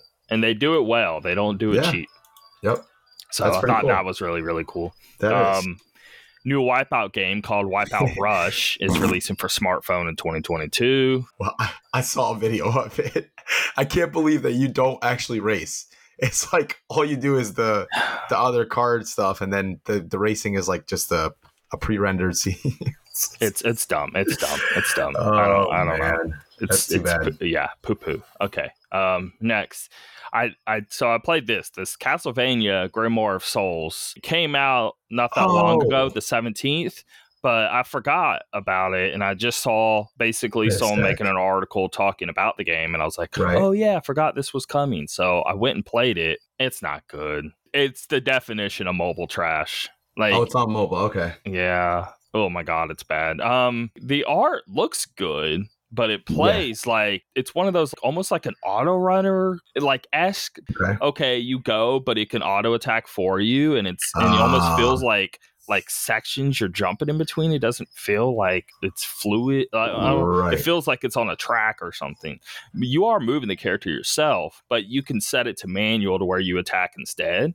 But it's the exact same frames of animation or something. I don't know. It's really weird. Gotcha. It's not good. It doesn't. The art is deceiving. If you showed me a picture of this and said, "Hey, this is the new game coming out next week," I'd be like, "Oh, okay." But yeah, the very moment you play it, you realize, no, God, no. Why? Why don't you just take these resources and just make a new? Like, I mean, the art does look actually really good. Like, why? This is such a waste. It does. That's what excited me because I saw it and I was like, oh, cool. Got excited, downloaded it. Too bad. It's not good. And then there's way more problems than even that. Of okay, you can only play. I don't know. It's kind of weird. Like a level or two, and then you need a new character. But to get the new character, you need to unlock it through X, Y, and Z manners. Maybe replay the same level over and over again to get gems or something. And then you can buy the gems so you can play the next level. Like, come on, dude. It is really, really bad. It's just a dumb way to ruin great chances at making more games of the Castlevania. Yeah. We haven't got a new Castlevania game. But again, this is Konami, and like they're porting their old games, and those are good because the old games are good. But other than that, they haven't done anything worthwhile. That other new Contra game they released, that game's trash. Did you see that? Play that? I saw it. I saw a little bit of it. I didn't want to hurt myself that much to even give it more of a look because I love Contra and I just knew. So I didn't play it, but I watched a lot of different reviews on it. I saw a few trashing it, and I was like, maybe it just, kind of hits a niche thing and maybe they don't get it. But no, it's bad. That's too bad, man. That's it for any headlines. It's a slow week. Next week is ramping up. I'm seeing some of the stuff going on next week and it's looking wild. So anyway, we can get into what we're watching, what we're playing. And I'm doing a lot. So let's just go ahead and jump to what you're doing first. Okay, I'll knock some out first. I know it has something in common. So first of all, I'll start on the opposite side. So I decided to include Dune because I'm reading the book. Well, actually, hold on. For these like elitist people who are like, you're not actually reading the book, you're listening to it. Okay, well, hold on. Before anything, I don't even know what Dune is. Okay, so let's just start there. All right, let's backtrack. Sorry, I need to remember. Everyone does not know what Dune is. Okay, so Dune is a series of books that started in the 60s from a very, very talented author named Frank Herbert. And basically, a lot of video games, books, movies, TV these days have drawn inspiration from this. Like, you can see it. Now that I'm reading the book, I can see it everywhere with like anything you've seen that has sandworms in it or sand planets or that environment. You can tell they really, which is fine. Of course, you're going to do that. But it's very, very well done. Extremely well done. So I'm listening to it now because the movie's coming out. I don't know if you've seen the trailers for that. Is it only one book? Is it a series of books? It's a series of books. It's 7 books total. I believe the movie, though, is going to just cover the first book, I believe. Now, I've seen the book cover. Right. I know it's like really high regarded, and that's really all I know. Because, you walk to a store and you'll see it on a shelf or whatever. Sure. And like bestsellers and stuff. But I really don't know much about it outside of that. But in your case, I would suggest check out the movie at least in October. If you like it, then maybe check out the book because I know what to expect. Like, obviously, movies, you only got 2 to 3 hours to work with. Of course, 3 at the most. It's usually an hour and a half, 2 hours. You can't nearly begin to do anything. So you kind of have to take this almost different approach to it. Sure. If I even begin to like it, I know I can be like, okay, well, that's a cool premise. Let me actually see what's going on. Right. So the good thing about the movie, though, is it's being directed by, I forgot his last name, Villanueva. He's like, really, really famous director. He's made some really great movies. So that already kind of sold me on it. And then the cast is really good as well. So I'm all in on this, man. It looks great. But I will say the book does what we talked about with Mass Effect the other day. It does the world building expertly. Really, really well done. I'm so invested in every chapter so far has been a different place, different characters, but it's all connecting slowly, and I'm starting to learn more about the world.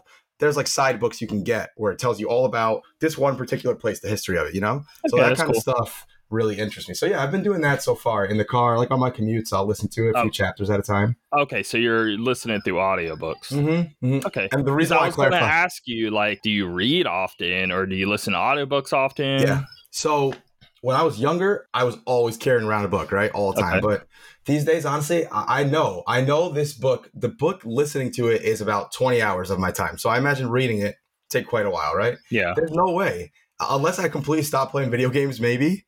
Whenever I have free time, that's what I do. I just don't see myself having the time to sit and actually read it, which I'm fine with, though. So you don't have any problem like actually reading. It's just a fact of time consuming. So you're just trying to save time. Okay. That's a good reason. I'm not into reading like at all. Not even audiobooks, anything. But I would like to. Now, the funny thing is I've only read maybe 5 books in total since my adulthood. But as a child and a teenager, I never read any. Real talk, none of my teachers knew, but I cheated every single time. I would look up notes. I would look up summaries. I would pull entire things, try to read through entire book reports other people did, whatever I had to do to get by. And I got by. Right. But I never once actually read it from beginning to end. I wouldn't even read it at all, to be honest. I would always find ways to get the information without reading the book. Yeah, and I don't think that's that uncommon. I mean, it just, I don't know. To get people into reading, it takes a lot, It's not like a simple thing to get people to want to do. So maybe 19, 20 years old. I want to say it's 19, but I read only because that's the thing. Something has to grab you of something you're super into. And what did it for me is I'm really into music. So Bad Religion is one of my favorite bands. Oh my God. Dave would love you saying that, by the way. It's like his favorite band. I love them. Probably top 3 for me. So it's hard to pick, but what I'm saying is Gray Graffin is such a huge inspiration of mine. Right. He's a college professor. He has like 2 masters. He has a doctorate. That's awesome. He's incredibly intelligent. He is a naturalist is what it is. And he goes to completely new environments that not many people live in and stuff, trying to find new species. And that's like what he does on the side. And he actually has a bird named after him. Kind of deal. Awesome. So he's really big into the scene. The book is about him merging his music crazy scene of the punk rock scene, how it developed, it going up, all of the crazy crap that would happen on the streets revolving all of that. And then somehow introducing that outside nature stuff along with it or whatever. So anyway, I fell in love with it only because I just wanted to know more info on the guy. Yeah. And then after that, I was like, okay, well, maybe there's someone else that I'm really into. And it was George Carlin. I love him. He's I read that famous last words, I want to say, or his last words. I can't remember the name of it. But that book was incredible. And there's always this one line, and it sounds horrible, but there's this one line that I always seem to always think about is to where he's like, acids should just be put on the shelves and everyone should try it at least once before you die. You got to do it because you will get new perspectives on life you would have never thought of in your entire existence. And he goes on this whole rant, and it's like pages of him trying to describe just how important it is. Oh my God. Do not become a drug addict. Do not go down that road. He's not saying that. He's just once. You just gotta see the unknown that we wouldn't normally think of in our daily commute. Of course, and he goes on this whole rant to that. He's hilarious, man. Anyway, but I'm just saying the guy's a freaking legend, and seeing his history of I had no idea he was always behind the scenes and nighttime television. I don't know. He's written and directed so many different things, and that's awesome.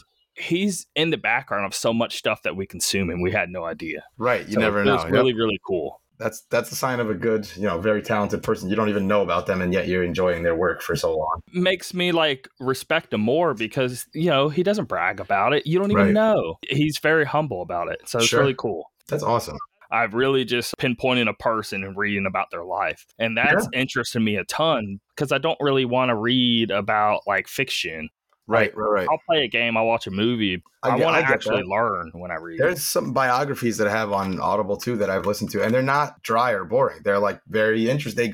They do a mix of, okay, we're telling you about this person's life, but then we're also showing you scenes from their life, and it's being played out in front of you. So I thought that was a cool balance. Or one thing that got me into Audible was the Console Wars book, where they talk about Sega versus Nintendo. They recap the whole thing.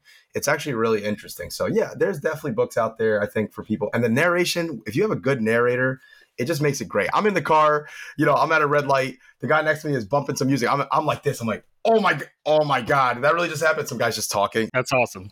So I would highly recommend Dune. I'm going to keep reading through it. Sorry about that side rant, but I just thought it was interesting talking about reading.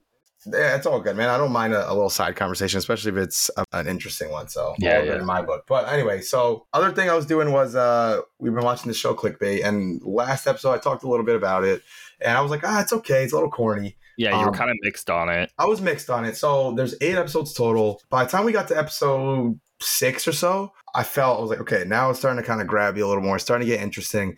I just don't like that it kind of subverts your expectations over and over and over. I don't mind if you do that once, like, you misdirect. Oh, let's point it in this way. Yeah, you want a good twist here or there, but right. But every episode, it's a little too much. They kept trying to do twisters. But I will say, by the end of it, I think I would recommend someone watch it. It's a quick watch. It's kind of fun. So it's only 8 episodes? Yeah, 8 episodes. It's on Netflix. I like that it's more of a modern take on, involves like social media and dating apps and views and likes and all that stuff. It's all intertwined in, so it was kind of cool. But I think that when people go online and they post, oh my God, clickbait was so crazy. It sounds like a snobby thing to say, but I watch so many high quality shows that when I hear that, I'm like, I don't know if you're right, but I'm going to find out for myself. It's no Breaking Bad.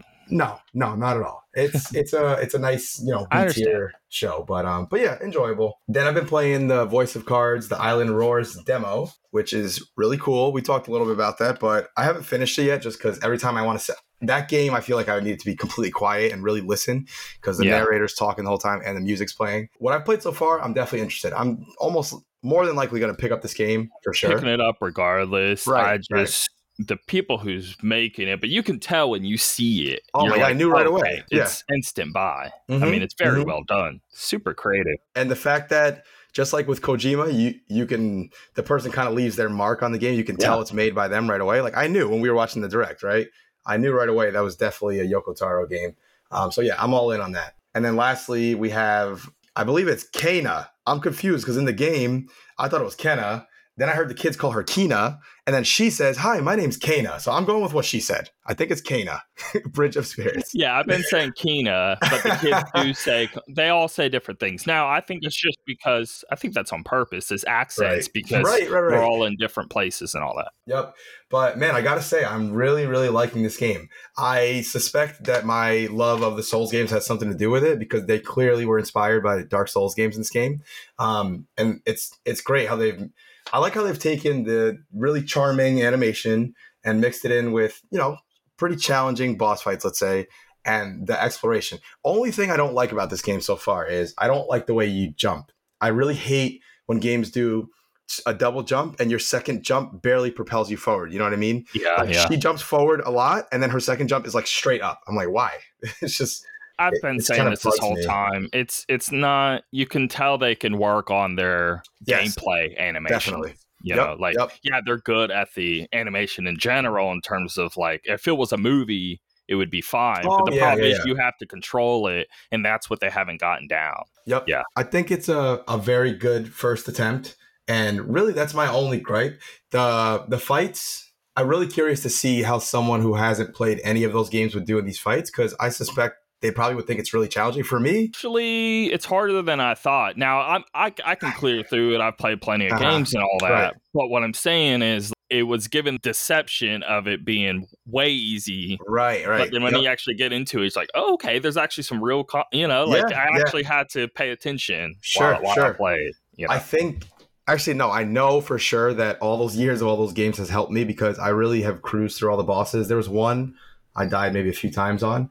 I was considering bumping it up, but then I know that a lot of games don't do difficulty sliders. More health. That's it. Yeah. Right. I hate that. And God, anyone who listens to this podcast over and over is going to realize that I'm always like simping for Dark Souls, but whatever. I'll just keep going, I guess. I just love how Dark they Souls handle and Nier. Let's just simp about those two. Yep. I love how Dark Souls does this difficulty. It feels like it's part of the inherent design of the game, and it feels right that this boss fights this particular way. In Kena, I feel like if I turn up the difficulty, they're going to be a bullet sponge or not a bullet sponge, but whatever, a sponge in general, and they're just going to take more hits. So that's why I've left it on the normal. Look it up and make sure, or just try it out. Yeah. Playing that as well, I'll go ahead and talk about. Sure. In the beginning, I was like, okay. First of all, the game's pretty. We can establish that. Of course. Okay. Yep. Now on from there, I was kind of whatever on it, especially before it came out. I was like, ooh, it's pretty. Got super, super excited. Then saw how it kind of played, and I was kind of like, when I saw some gameplay thing.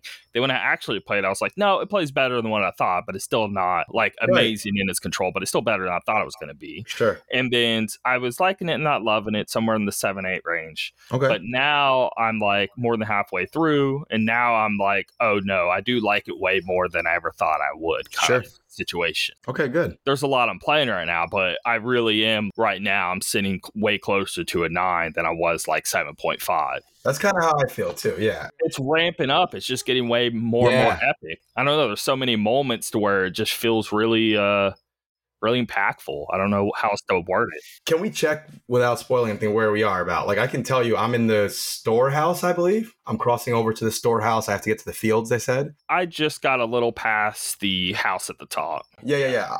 I'm not too much further than that. Yeah, I really like it. Last night, without even realizing it, I was up till... the characters are great, too. Yeah. The other characters you meet, they're really cool. They're really well done. The little rock guys, they're so charming. Yes. I just love how they... And there's so much detail. You're in the water, pay attention to them swimming around in the water. It's so cute. There's a lot of detail. Like, you'll sit down, and then the one guy will be sleeping, laying down, and the other guy's like has his hand on him, trying to wake him up. It's like really cool little... And they'll like go under the water, swim a bit, pop back up. They'll like laze around. Yep. So, I don't know. It's so many cool things. After I beat this game, I'm excited to see what they do next. So, and then finally, we have the Halo Infinite Beta. Man, I know you're going to talk about this too, but I'll just give my thoughts quickly. We both can just indulge here. Yeah. I got to say, man, I know some people who know me probably think I'm always getting excited and everything, and that's true. Okay, fine. But when Halo 4 came out, I was excited. I tried the demos out and everything. I was like, okay, this feels pretty good. Same with Halo 5. I liked it. Same with Halo Reach.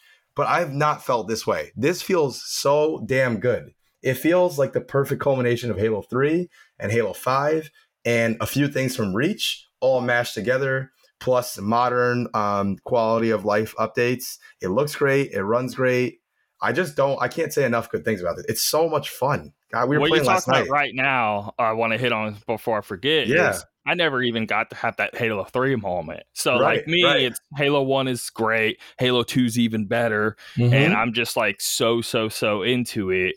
And it's some of my favorite gaming memories of all time. But I didn't get a 360 when Halo 3 came out. We talked about that. But what I'm saying is I haven't been this hyped since original Xbox. It's so fun, man. It's been so long at this point for me. It's been, I don't know how long it's been. What, 15, 20 years? It's been a long time. Since Halo 2? I mean, God. Anyway, I don't want to know. But no, I went back and played 3. I went back, played 4, played 5, all of that. Mm-hmm. And this is different. This really brings me back to like, oh, I'm legit super hyped on a new game and it feels so great. Yes, you can tell. It doesn't like when Halo 5 came out, actually Halo 4 and Halo 5, I played those at release. Right. And I was excited, ooh, Halo. And it, I had fun in the moment, but like right when I picked up this Infinite and started playing it, it hit way harder than those did when I first picked those up. You could tell right off the bat. I was like, this feels different. This feels amazing. The jump in quality that we got with this new one coming out is intense. It is so good. It's like they took all of the things people were complaining about over the years. They listened to about 90% of them. And then the 10% that they probably know better than us what will work better, they stuck to their guns on that, right? Put it all together. I just love how, first of all, like equipment. Some people might think that's not a big deal, but it's a huge deal. It'll change the tide of the game completely. Are you paying attention to when the equipment is spawning? Are you using it strategically? Like I'm a big Chris Ray Gun fan, and I watch his videos all the time. He rants and raves about equipment. Oh, yeah. It's very, very important. Okay? Sure. Really is. I mean, even just learning the equipment and how it works. There's ones that are simple. Okay, we know how an overshield works, right? It gives you another shield. But you have to learn the intricacies of how the overshield is used in this game. In this game, he grabs the overshield, he extends his arm, he comes all the way and pops it on. Like it takes a good 2 seconds, You got to take that into account. Purposely, because it's trying to do a balance act. Right. It can't be overpowered, so you have to have a little cooldown in the beginning. That way it's fair. Yep. I love how you have the option to use it when you want to. And the overshield in Halo 3, for example, you'd have to just walk into it, So people do this cheap thing. They'd stand in front of the overshield, they get shot, and then they just back up and grab it. I love that that's a thing now. Or that little melee thing. I was watching some videos. I was trying to learn how to use it properly. It's crazy. Like the guy's getting shot, he's about to die, and he goes boom, and the guy goes flying off the level and falls off. I'm like, this is so cool. Like I just love now how a cool thing you could do in chat. I just thought about it. There could be a group of people. Can you hit multiple people with it? They all get hit with the shot. Oh, you could really use that because hey, like if you're next to somebody, you can't really just throw a grenade down. You're going to die too. Right. This could actually clear out 3-4 a group of people, right? And then you can take them down and actually give you a chance to take them down if it's a large group. That's what I like about it. Like, we'll learn as we go different ways to use the cool equipment and stuff like that. Or we were playing last night, for example, even just playing Capture the Flag and, you know, learning the maps and feeling them out and learning, okay, I got the active camo and Tim's carrying the flag and I'm going to sneak on the left here. And the maps are designed so well in this game so far. The Bazaar, for example, perfect map for something like that. We did a oh my god, it was great. It was so epic little run of the Capture the Flag. Love that. We like ran through all these back ways under alleys and stuff. Took the basement area down below. You were taking out the guys behind, then you ran in front of me, took out the guy in front, then I was able to run out. The pinging system, we were just getting it down at the end of the night. Changed the game, dude. Oh my god, it really does. I'm telling you, y'all need to ping. Everyone needs to ping. It helps a ton. You see a guy way across the map, ping them. Now I know exactly where they're at, and then everyone on your team sees that ping. I think that Halo I understand a lot of other games have had pinging and marking, right? That's fine. But when Halo gets it, it's a big deal because Halos has always done things differently. So pulling that into it really changes things drastically. Team play is way more important. I want to say in Halo compared to others. I think it definitely is. A lot of other games you can get away with going out on your own. You know, we're talking last night. Oh, right there, that mark I got. I'm going left. You're going right. Exactly. I got the rockets, and I could go on all day. But honestly, the last thing I'll say is the timer's coming back. That's huge. Back when we used to play Halo 3, Dave and I used to put a little stopwatch. And literally, okay, I grabbed the rockets, start the stopwatch. Like, we were that into it, right? So now you don't have to do that. Yeah, now we have the timer right there. In my head, I'm always looking at the timer, It's just, I just can't say enough good things about it. So unless this game from now until December 8th takes some sort of drastic turnaround in the other direction, I think it will definitely be a game that I'll consider one of my best games of the whole year. So I mean, we're good. I mean, there's only a few months away. They can improve and fix some things or whatever. Or let's say they made some things even worse. You can't have a completely different game in 2 months. Like, there'll be some balancing, you know, the grab hammer, for example, the commando, stuff like that. And they said that too. They're expecting right whenever the game goes live that people will find ways to rig stuff, and they'll have to adjust accordingly. But that's with any video game online ever.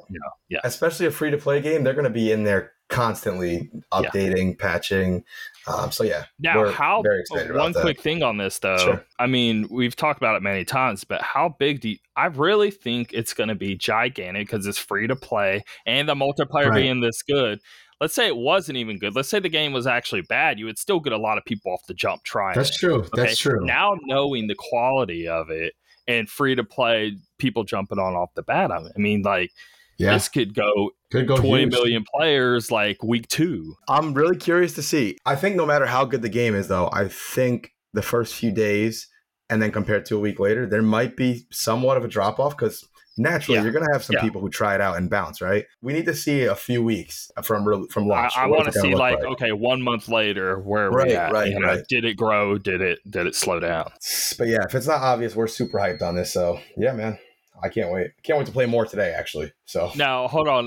One more thing with this Halo. Thinking of the industry as a whole, okay, you got Nintendo, you got Sony, Microsoft. Now, I've been thinking about this for a while, so that's why I'm going into this rant of thinking Microsoft hasn't had a big hit in years, man. It's been 360 days since they've had something huge that everyone's playing. Right. In the mainstream, you know what I mean? Mm-hmm. Everything else has been like, even if it's a good game, it's not like everyone's going and trying to get that system and there's huge hype around it and everyone's talking about it, blah, blah, blah. Like Last of Us or Uncharted or Spider-Man or God of War, all of these titles. Xbox hasn't had a single one of these. They haven't had in a while. Since 360 days. I really feel that that's true. So hopefully we're getting back there. I hope. This may be, if this hits that hard and is that good and all of that, this will be really important for them because this will be the first moment they get to prove.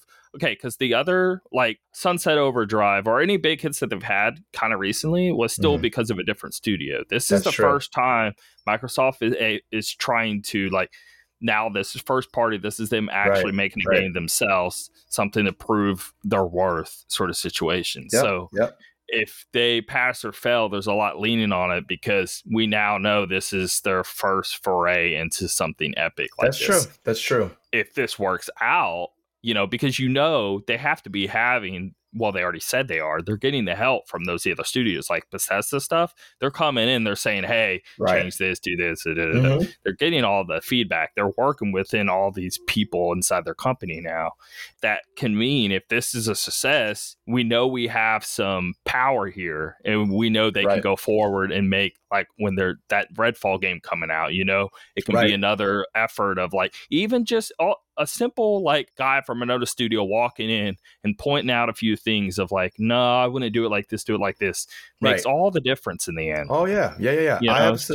I have a suspicion that with the acquisition of Bethesda and all those studios and the way that this game is, like, all hands on deck, they know how important it is, clearly. Yeah. When it comes out, if it does do well, I have a suspicion that we're not going to be waiting 6-7 years next time for that. I think they're going to realize we got to stay on this and not let that happen ever again. This long gap where people have forgotten about Halo, In other games like Perfect Dark, we just saw they just got another team to help with them, Crystal Dynamics. Hopefully, I mean, we're starting to see it, but hopefully this means, no, this is a big deal. We need the big hitters. No longer are we just, like, even if a game is good or bad, we need the stuff that shakes the industry. Right. That Sony has and Xbox hasn't had since, again, 360 days. So super excited, man. Anyway, let's continue here. Yeah, sure. I mean, I'm going to go through these here real fast, but Tales of Arise, I'm playing more of. It just keeps getting better and better and better and better. I mean, this game is incredible. I mean, I don't know how to praise it more than I've already been. I will continue to praise it. It's getting so serious in all the right ways.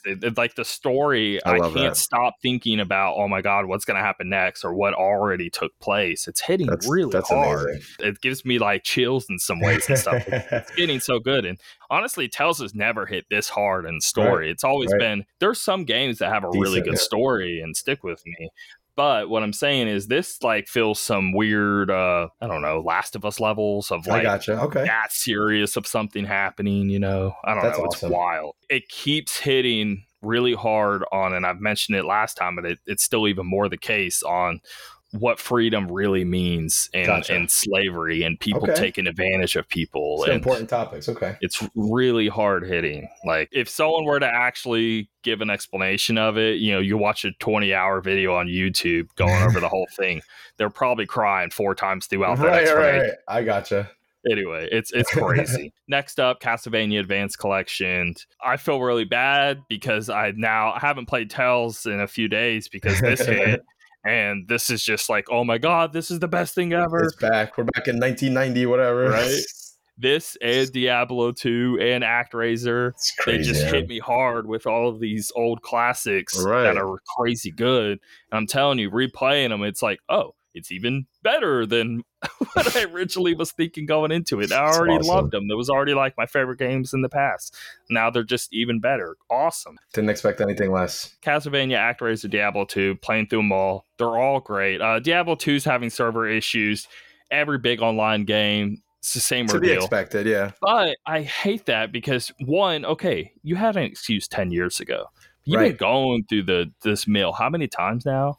You didn't know it was this popular. Bro, it's like the biggest game ever. What are you talking about? You definitely know. You definitely know how big Diablo and Warcraft and all these things are. How long you been doing this? And every time you give the exact same excuse. And they run a game that's got how many millions of people playing all at once? I mean, come on. They have the money, okay?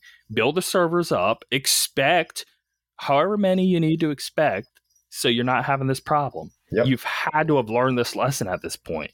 Okay, even with Diablo 3, that was years ago and you had this problem. But that was 6-7 years ago. You would think with this next one here, you would have finally learned the lesson. That was out for like a week or two and it hit you hard. The amount of money you got lost and the amount of issue, like the bad press was through the roof. I mean, people still think on that moment, even today. And why would you want more of that? Just make the servers better. Do what you have to do. You still have the same excuse. Anyway, it drives me insane.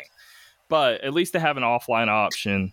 You play offline, play with the character, and that's anytime the online's not working, I just do that. I work on my offline character. There you go. So I've been enjoying it regardless, but I'm just saying, like, I don't get how they still have the same excuse. It's stupid. It makes no sense, man. And it just further makes me believe, like, Blizzard can say all they want in Activision, but the proof's in the pudding, and they still keep acting the exact same way.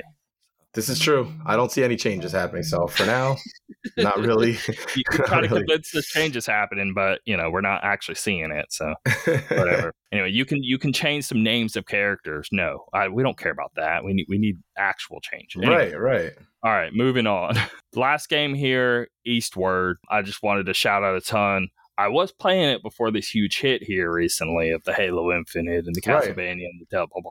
It is, I mean, you were giving some pretty high praise, right? Yeah, because whenever we were seeing the release date and I was initially bringing it up, I was like, the art style looks cool. I can't really tell what it is. Kind of looks like a boring Earthbound or something. It's that game. No, it's incredible, man. It's like, awesome. It's so creative. It's so masterfully done. And I guess it's, okay, sure, because it is the people who did Stardew Valley, and they did an incredible job with that game. I'm telling you, like, they know what they're doing.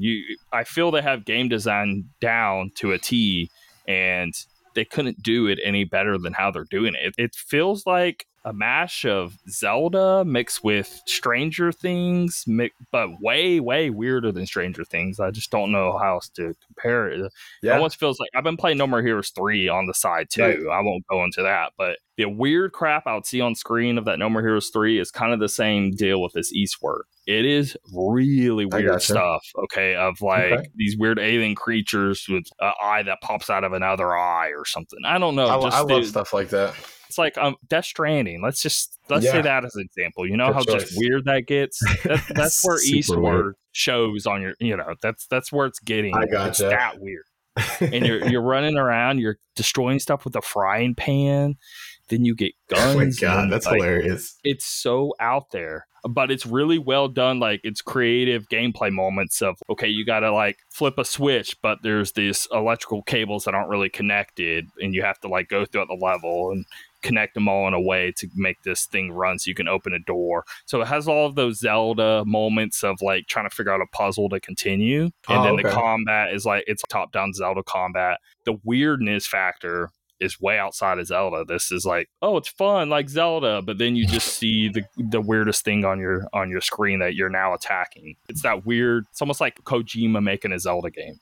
Is kind of the best way I could put it. That sounds awesome, actually. So, all right, cool. It's incredible, and people really need to play it. It's just, I get there's a lot right now. Yeah. Okay, cool. So, and you can play it wherever. I couldn't praise it enough. I was entirely blown away, and I was kind of crapping on it at first. I was like, this game looks like, I think what it was is they were purposely trying not to show things because it's so weird. It would just spoil how the game works. So they were just being really light on just showing the super beginning stuff. I see. It gets out there, man. All right. Your mind's going to be blown. Anyway. I'm going to add it right now. Yeah, it's really cool. I mean, just watch a single video review on it. They'll be talking the way I'm talking. Awesome.